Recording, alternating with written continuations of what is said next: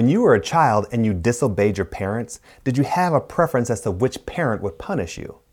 Did you consider that mom is a softie, so I'd rather she deal out the punishment? Or that you have your dad wrapped around your finger, so you prefer that he decided how to punish you? Sometimes we're able to agree when we are disobedient that we deserve punishment.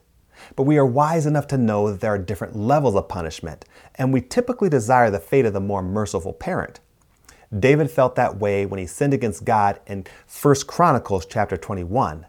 This is where David decided to take a census of Israel. Ignoring righteous counsel, David allowed himself to indulge in his pride, thereby sinning against the Lord. When God gave him a choice of punishments, David replied this way in verse 13, which says, David said to Gad, I am in deep distress. Let me fall into the hands of the Lord, for his mercy is very great. But do not let me fall into the hands of men. God gave David 3 choices for his punishment: to experience 3 years of famine, 3 months of being swept away before his enemies, or 3 days of plagues in the land with the angel of the Lord ravaging every part of Israel. To David, receiving punishment from God was better than falling into the hands of men because he knew that unlike men, our God is a merciful God. So Israel experienced a great plague.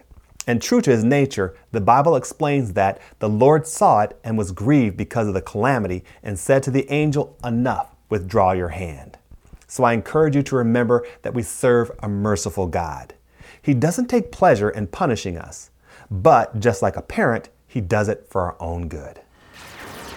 Listen to the Christian dramatic audio series, The Unleashing, on your favorite mobile or computer device. You can subscribe to the limited podcast series for free or download the audiobook through Audible, Amazon, or iTunes. Links can be found at ktfproductions.com.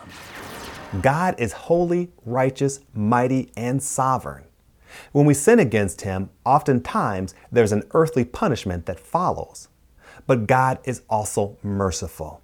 He doesn't take pleasure in seeing those he loves, those who have sinned and have repented, suffer his judgment.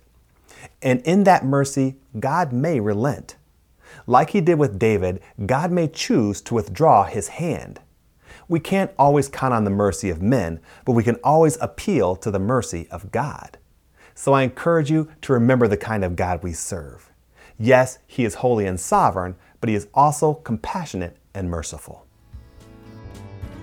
Thank you for listening to the Lord of My Life podcast, and be sure to visit our website at ktfproductions.com.